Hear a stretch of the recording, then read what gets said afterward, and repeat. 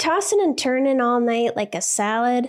It's time to put those sleepless nights to bed for good. Enter Tanasi, my sleep saviors, and they have science to back up their sleep, anxiety, and pain-relieving powers. Back in 2016, they invested a $2.5 million grant to Middle Tennessee State University to study the hemp plant. Turns out their special patent-pending CBD-CBDA formula is twice as effective as CBD alone and can be more effective than over-the-counter ibuprofen, acetaminophen, and aspirin. So if you're tired of tossing and turning like a rotisserie chicken, then Tanasi's got your back with their range of great products from tinctures to gummies to lotions. Tanasi is my go-to when I can't sleep or I have way too much anxiety. I'm so glad that I discovered them. So go to Tanasi.com and use the code POWER to get 25% off your order. That's Tanasi.com, Tanasi, to get 25% off your first order with the promo code POWER.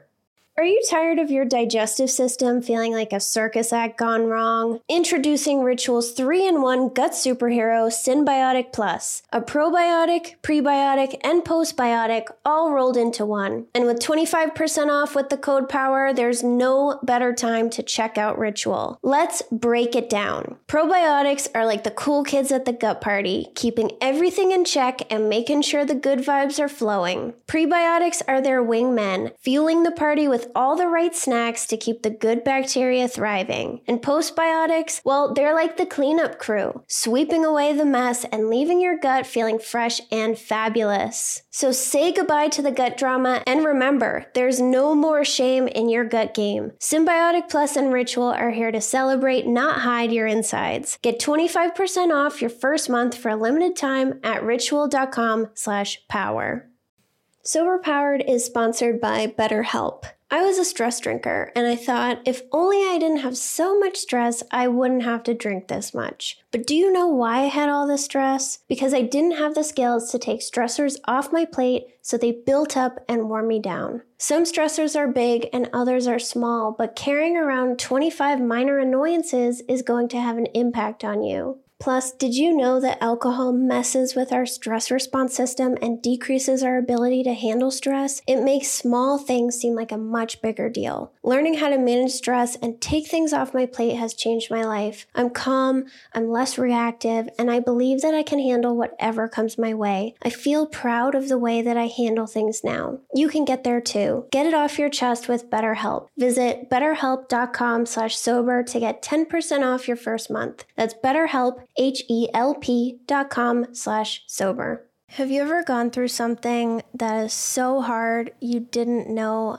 how you were going to make it through to the other side? And often we use alcohol to numb the pain and make it a little bit more tolerable. If you're sober, though, you don't have that option anymore. I'm going through something really painful right now, and it's given me an appreciation for anyone who has had intense emotional pain and coped with it with alcohol. Sometimes, though, using alcohol to attempt to cope with the pain temporarily can even lead us to having a problem. So if that was you, you're in my thoughts. So let's talk about this.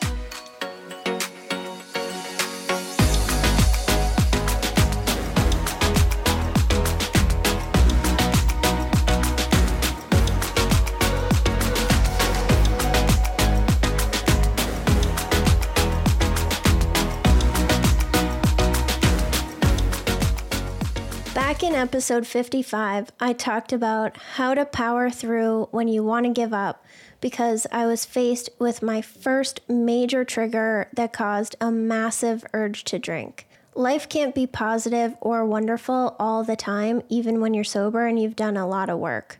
Last week, my grandpa passed away, and it was the first loss that I've ever experienced. And then the day after his funeral, we had to take my cat Luna to the emergency vet because she was having trouble breathing. She has severe asthma, so we thought she just needed a medication adjustment and she'd be fine.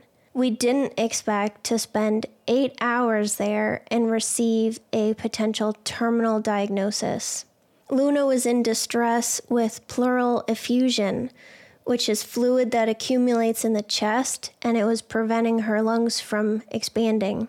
They were able to remove the fluid and save her, but they think that it's cancer, probably lymphoma, and if so, the fluid will return. We're just not sure how long we have with her. And I'm grateful that we have more time with Luna because a lot of cats that go to the hospital for pleural effusion don't make it back out because it's so dangerous, and it didn't seem clear if she was going to make it or not until that last hour. And she's our little baby. She's very important to us. If you've connected with me in any way, then you might know she sits on my lap all the time when I record these podcasts or when I have meetings. She's just always around, and we're very close. And since I started working for myself from home, I spend literally all my time with her. So she's going to be surrounded by love until the suffering gets too bad for her. But I just thought that we had more time. And I know that grief is a big trigger to drink, and now I have some appreciation for why that is. I don't feel any desire to drink, but the constant, intense pain is really unbearable, and it's hard to accept that this is really happening. I'm only able to record this episode right now because we are in denial, and we're trying to figure out all the different ways that maybe it's not as bad as they think while we wait for the pathology results to come back. So the denial is helping me be less emotional to the point where I can record. And it's not easy for me to open up and tell people about my pain because there's always the risk that they won't respond in a helpful way and then you'll feel worse afterwards. And that has always been my go-to response when I have something going on. And I tell myself it's because I'm a strong person and I can deal with it on my own. But I'm afraid of people disappointing me when I'm vulnerable, and then I feel worse and embarrassed. But just because I can deal with it on my own doesn't mean that I should. So this time I'm trying to let that go and accept that I need support and I can't do it alone, just like I always tell you about drinking. Sometimes life is going to be really hard and we're going to experience pain, but we don't have to magnify our pain by drinking alcohol.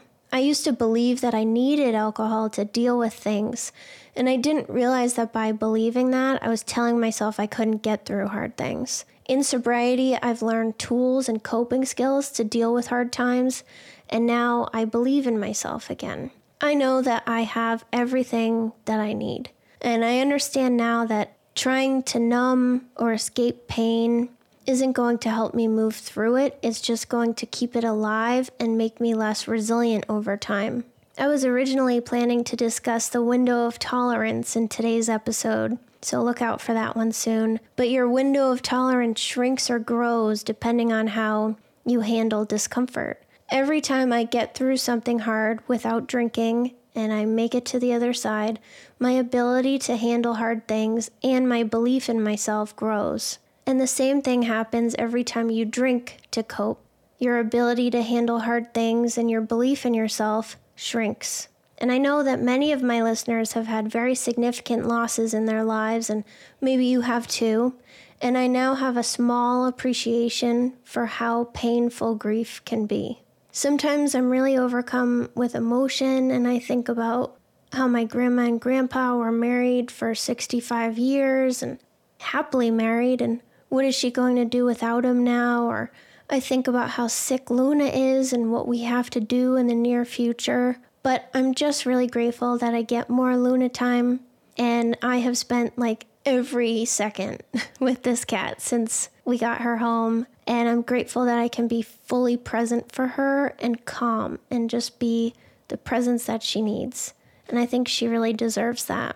And I started opening up about what's going on, and the response that I got was so compassionate. My family was so kind to me about Luna, and one of my friends who's a real life sober friend, she immediately sent ice cream delivery to my house, which was so thoughtful. And just to know that people are thinking of me I've never felt that before. And my members, oh my gosh, they're the kindest people. I can't even but I don't know exactly what they did yet, but I've been told to expect something coming to my house, and they've just really been sending me such kind messages and being there for me. And I didn't think that I was coming into this episode with a lesson. That's why I said let's talk about it and not let's dig in, because I had nothing to dig into. But I guess the lesson is it's okay to tell people what's going on and be vulnerable.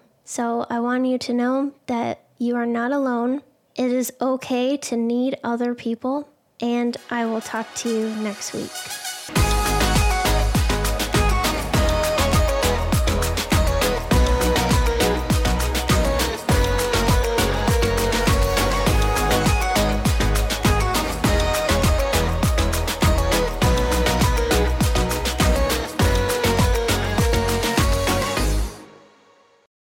I'm Madeline, and I'm the host of the Happiest Sober podcast.